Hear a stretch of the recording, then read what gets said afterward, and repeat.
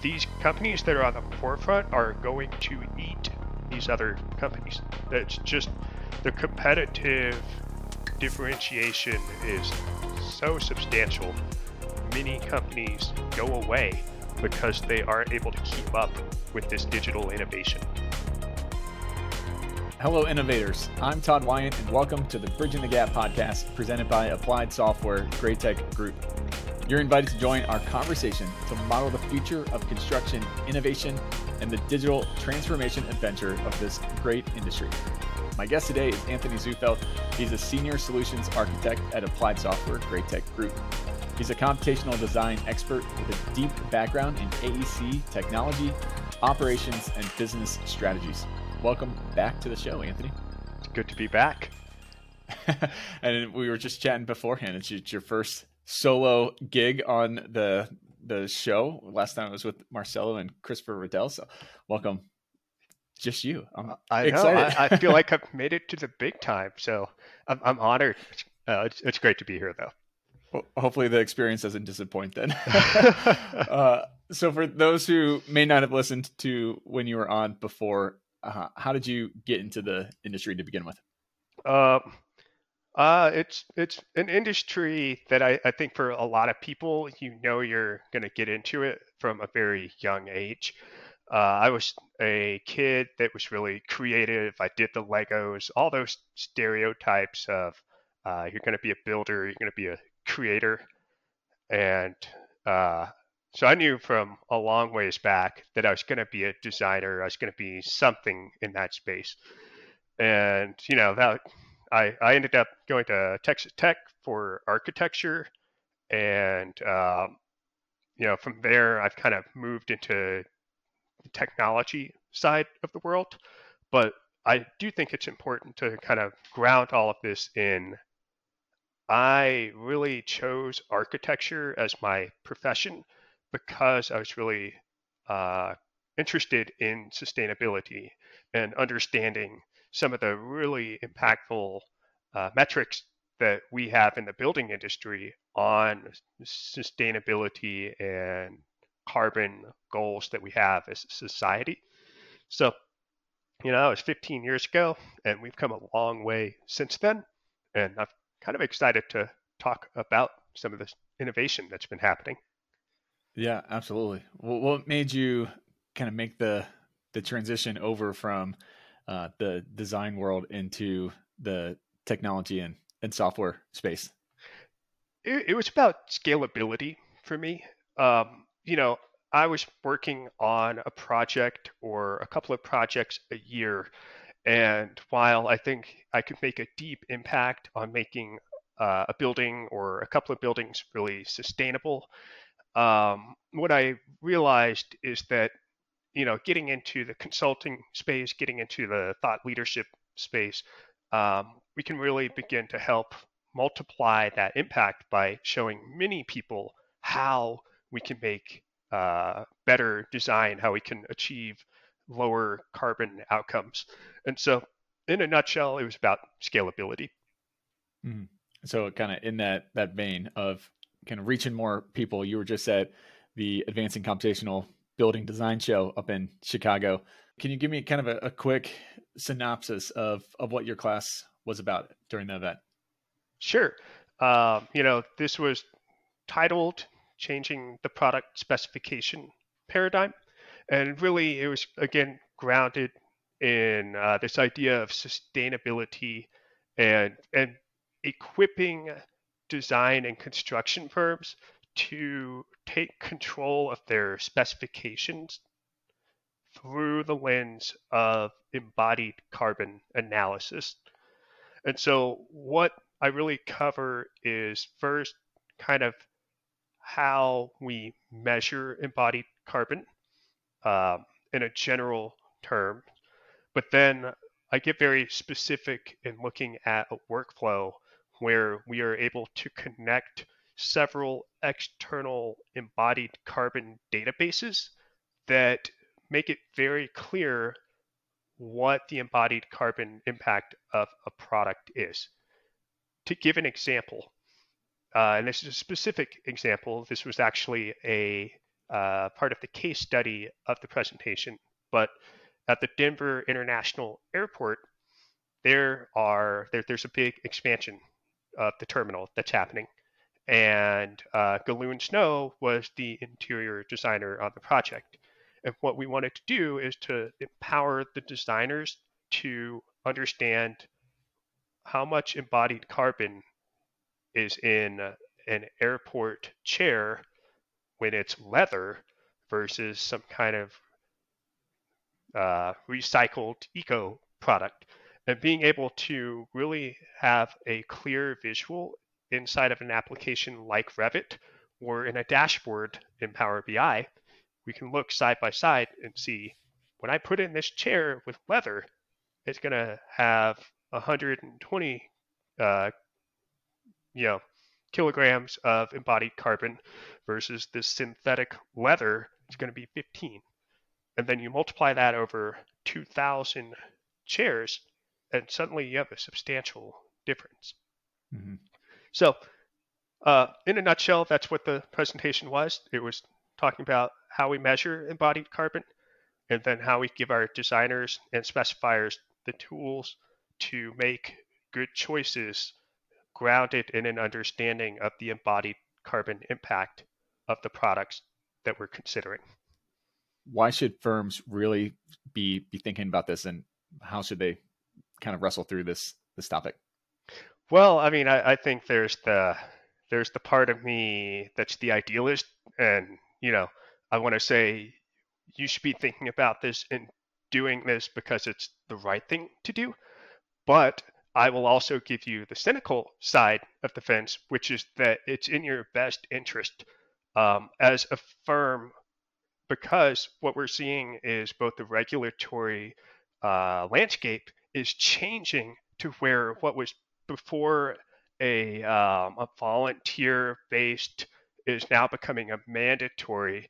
So getting into sustainability outcomes, you're, as a firm, risking losing business in the coming year and years if you don't have a game plan and credentials around achieving sustainable building outcomes. Mm-hmm. So I'm curious, because I feel like when we talk about sustainability, it can seem so pie in the sky concept. Oh, sure. To kind of be trite about it. I don't mean to belittle it, but it seems like, oh yeah, sustainability, it's a big thing. We all need to do it, but practically, something gets lost in translation, that people think that it's kind of like the collective problem, but not an individual problem, and the collective's never going to do it unless the individual takes ownership and starts doing it. What are your thoughts there? How do we make it more individually practical to get buy-in? Well, I think what we're seeing with the regulatory environment changing does kind of highlight how I think as a society we're trying to approach this, because while it's true that we do want people to kind of come at this of their own accord and participate in creating a more sustainable future, what we're seeing is that through incentives, through financial incentives, tax credits, and through just the big stick of you can't use this material on a project unless it's made in the USA and hits these kind of sustainability targets.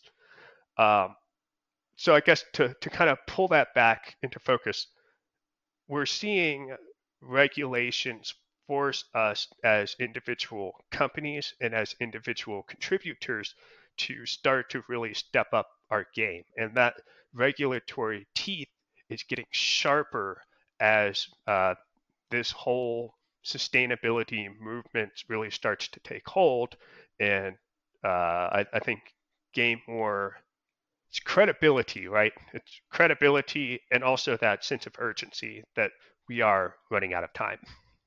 Mm-hmm. Yeah. So one of the, I think, challenges that it's facing the industry is there's like, how do you track it? There's so much data that is available, which is awesome.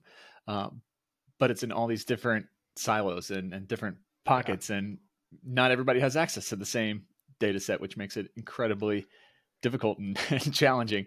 How do you go about connecting these kind of disparate data sources and databases into the kind of a collective space and in the authoring tools? Right. Well, I think what you're hitting on here, first of all, is important to call out that data is essential for making, I think, informed decisions on the sustainability side of things. So, what that means is that to make a good project that maybe is working towards a carbon neutral outcome, that requires that we have a deep understanding of our design moves, the orientation of the building. What does that mean for adding a glass facade to the operational carbon consumption? What does that mean for the embodied carbon when we use a concrete slab? And so there's a lot of different pieces of data that we need to have. And the reality is, Todd, that data is hosted in many different places.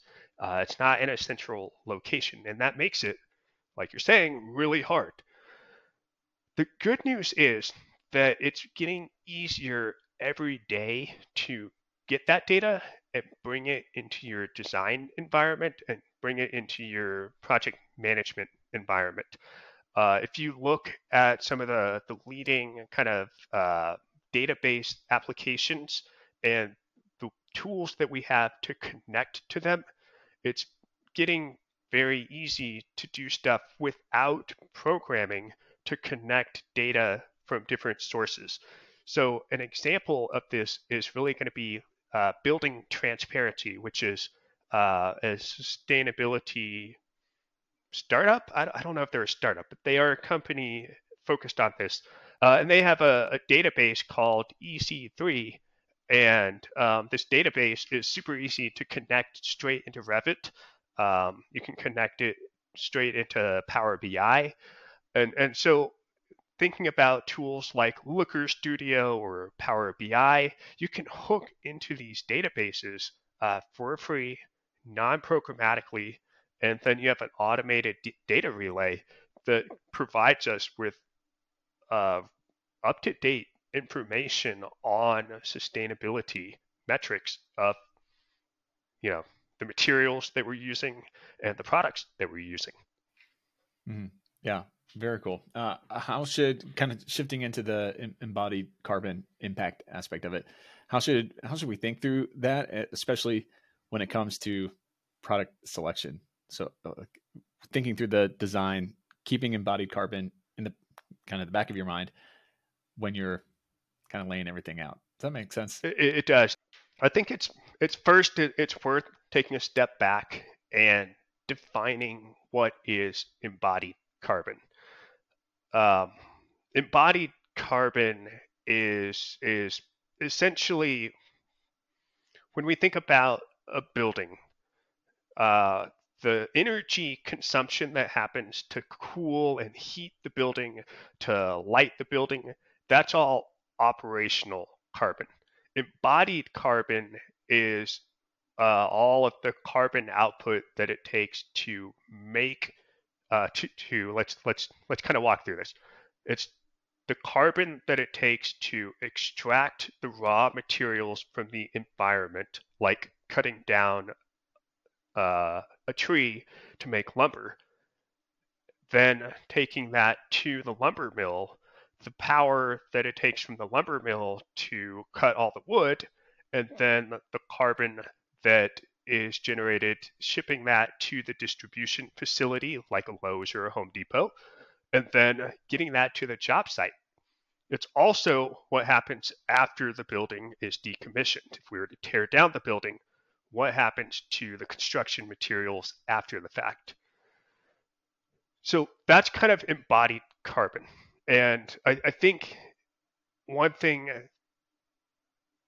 that is worth acknowledging is it's really hard to actually measure all of that, because what you're talking about is three different types of emissions, what we call scope 1, Scope 2 and Scope 3 emissions.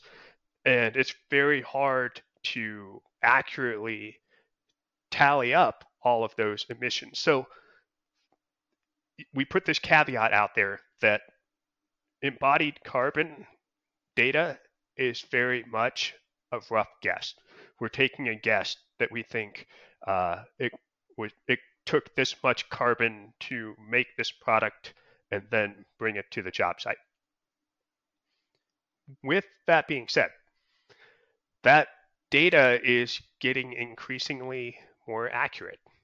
We are getting better and better at tracking it. More and more companies in the supply chain of the building industry are actively choosing to try to track their own carbon output. So with this information, it means that we as designers and builders have a much easier time understanding the implications of the embodied carbon impact of the materials and the products that we're choosing, that we're specifying, that we're installing on the job sites. That ability to easily assess and compare gives us the ability to easily make choices between two options, two or more options. Bridging the Gap is powered by Graitec Group. As a global BIM and modeling expert, Graitec is dedicated to empowering construction and manufacturing professionals to digitize and industrialize their processes to improve performance and build a sustainable tomorrow. With more than 30 years in the industry, they know how to be your partner in a world where change is the new normal, and always strive to enable their customers to gain an increased competitive advantage to model the future. Visit graitec-group.com for more information. Nice. Very cool. Let's shift into kind of the handover process. How can we improve that using sustainability reporting when we're handing it over to the owner? Sure. So this is another spot where it's really, again, whatever your beliefs are around sustainability and climate change and all those things, I get they can be maybe a challenging topic for some people, and that's okay. But what's worth calling out is that as we kind of shift into this new era where ESG reporting is becoming increasingly a mandate amongst companies, ESG kind of being environmental, social, and corporate governance, there are standards that are being put into place, and publicly traded companies are required to have ESG reporting. And that ESG reporting is everything from declaring what the pay ratio is from the CEO to the average paid employee. But it's also getting into sustainability implications. And so how much carbon is a company producing? How much carbon does a company like Walmart produce? If you go look up Walmart ESG report, you will find that they have to produce an annual report that's fairly substantial, and it includes all of this information. The thing is that the building industry is being asked to step up our game. We are actually contributing to the ability of our customers, like a Walmart, to generate those ESG reports. They need to know when they build that next Walmart location, how much carbon did that generate? And how much carbon is that going to produce as they operate that building? All of that data is being asked of us in the building industry to be turned over in a very consumable format for our customers.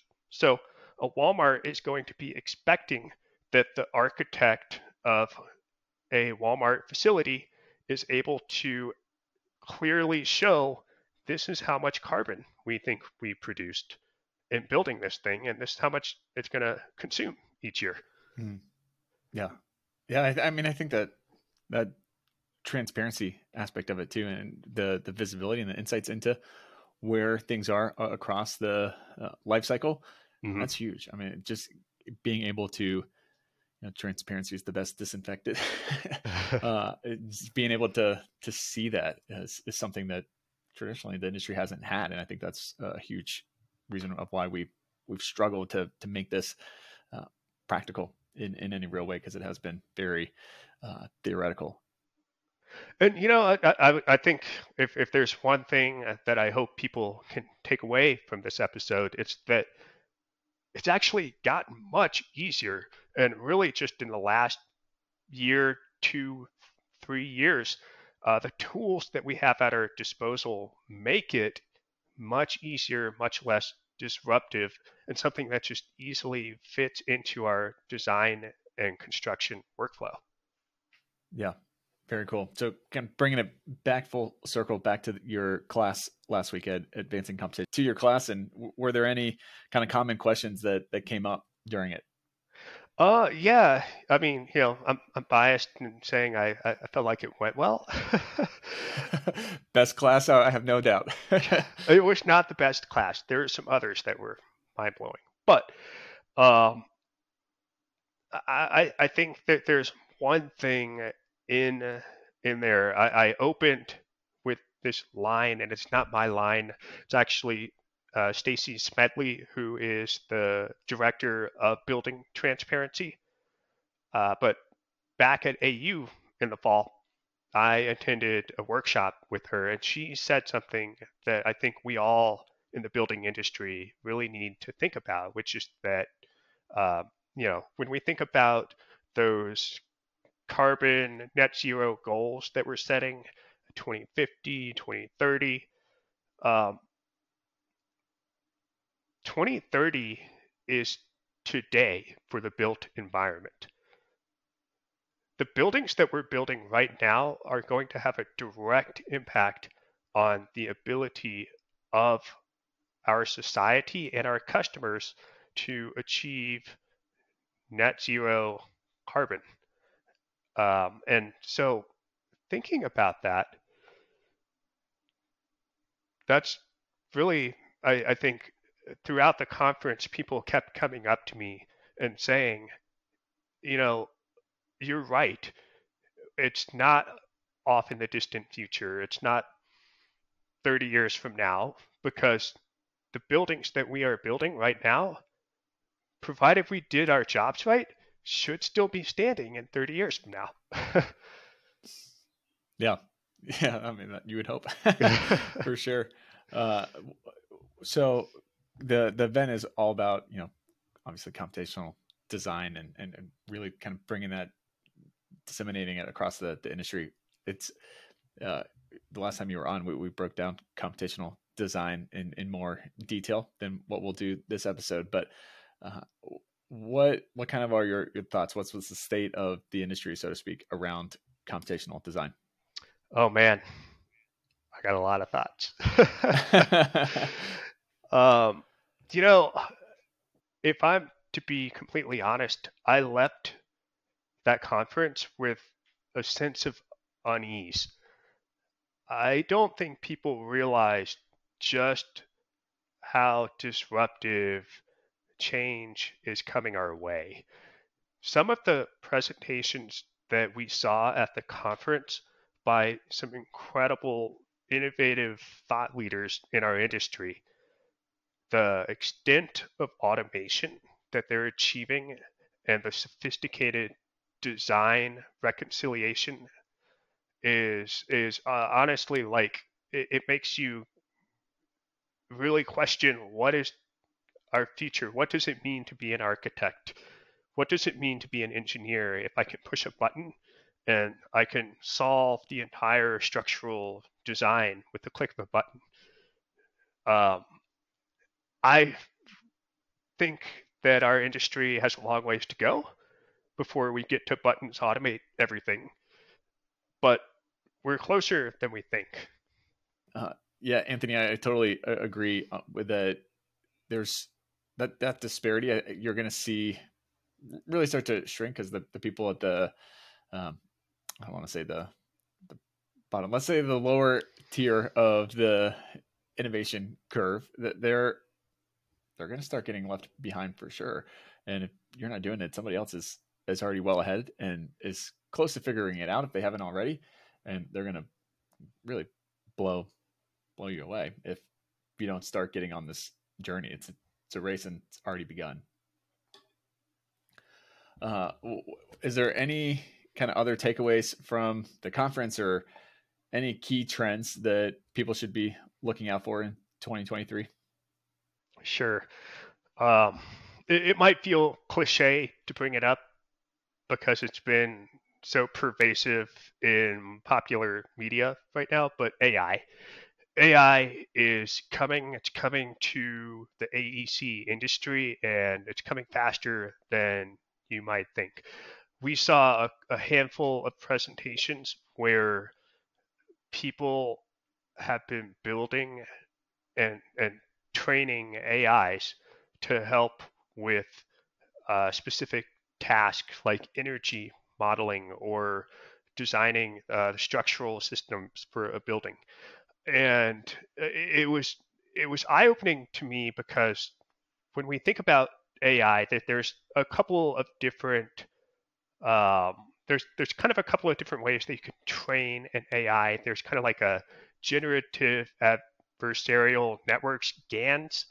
Then you also have like diffusion models, which is more like what Chat GPT is. And the the thing is that whatever you train an AI on, you have to have data. You have to have data to train your AI. And that data has to be accurate, well cataloged, and tagged correctly. So let's put it this way. 2 years ago, I took a machine learning class. I built a very simple Python AI that used TensorFlow as its primary engine.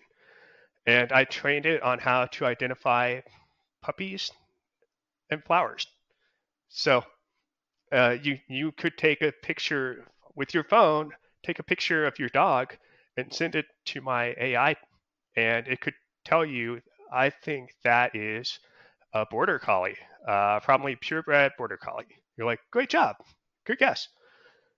So to do that, it takes thousands of pictures of puppies of different dog species, and each picture needs to include a tag saying this is a Rottweiler, this is a Golden Retriever, and then ultimately you feed that to your machine learning model to train your AI.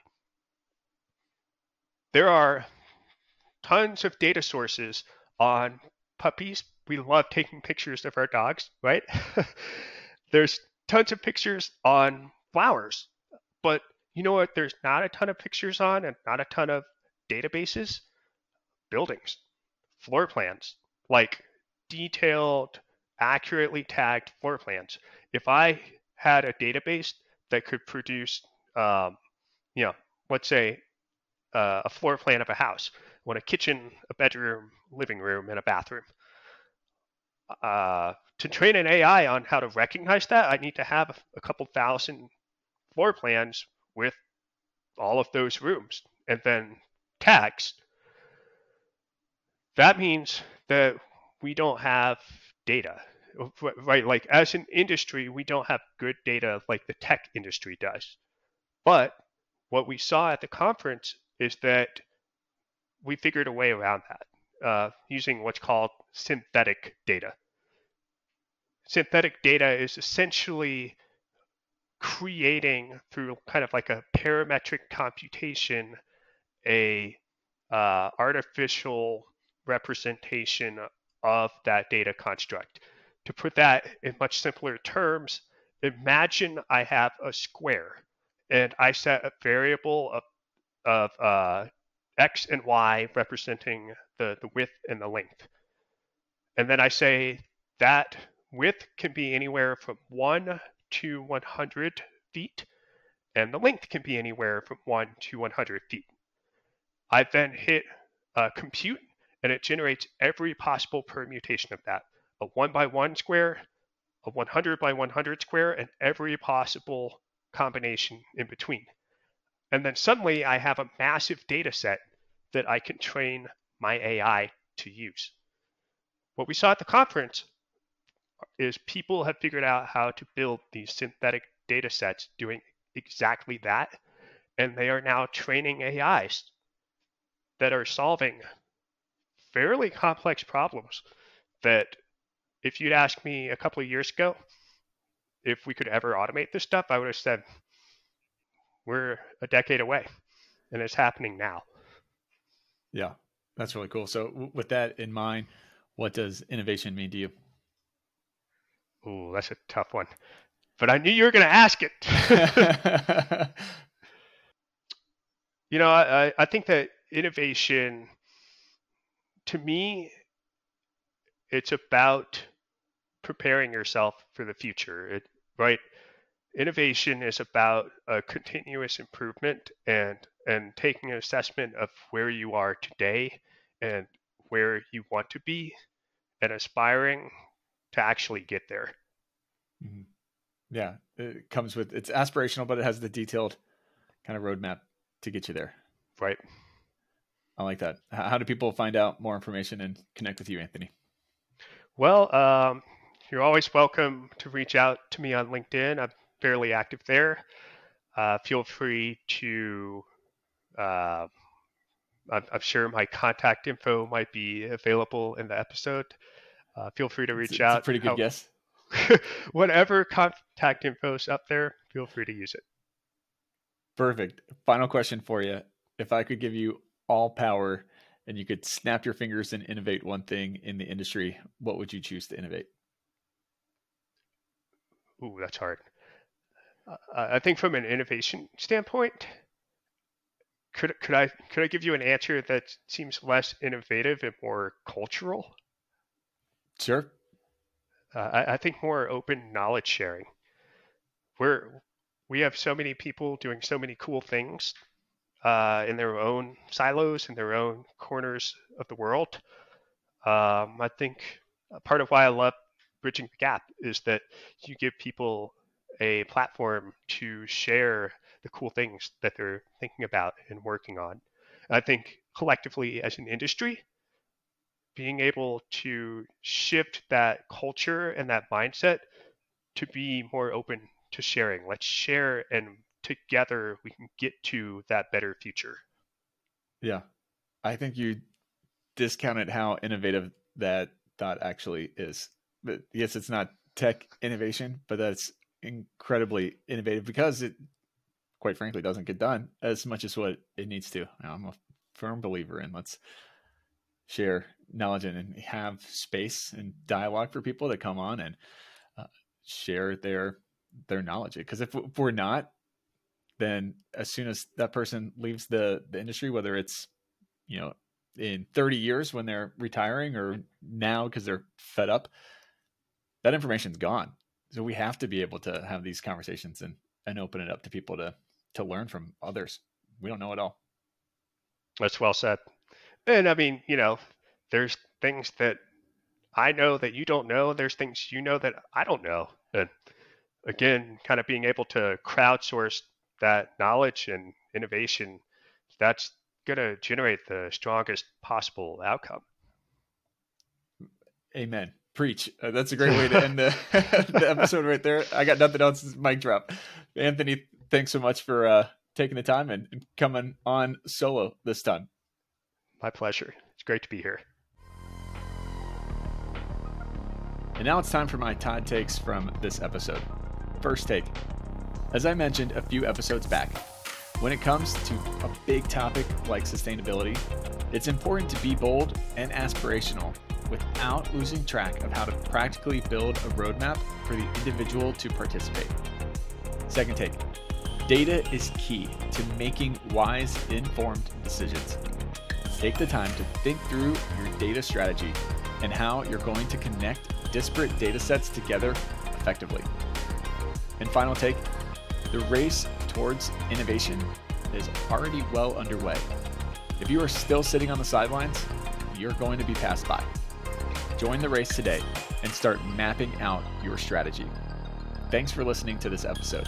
If you are interested in learning more, you can visit our sponsor, Applied Software GreyTek Group, at ASTI.com for more information. You can listen to this podcast anytime by simply going to Apple Podcasts, Spotify, or wherever you listen to podcasts.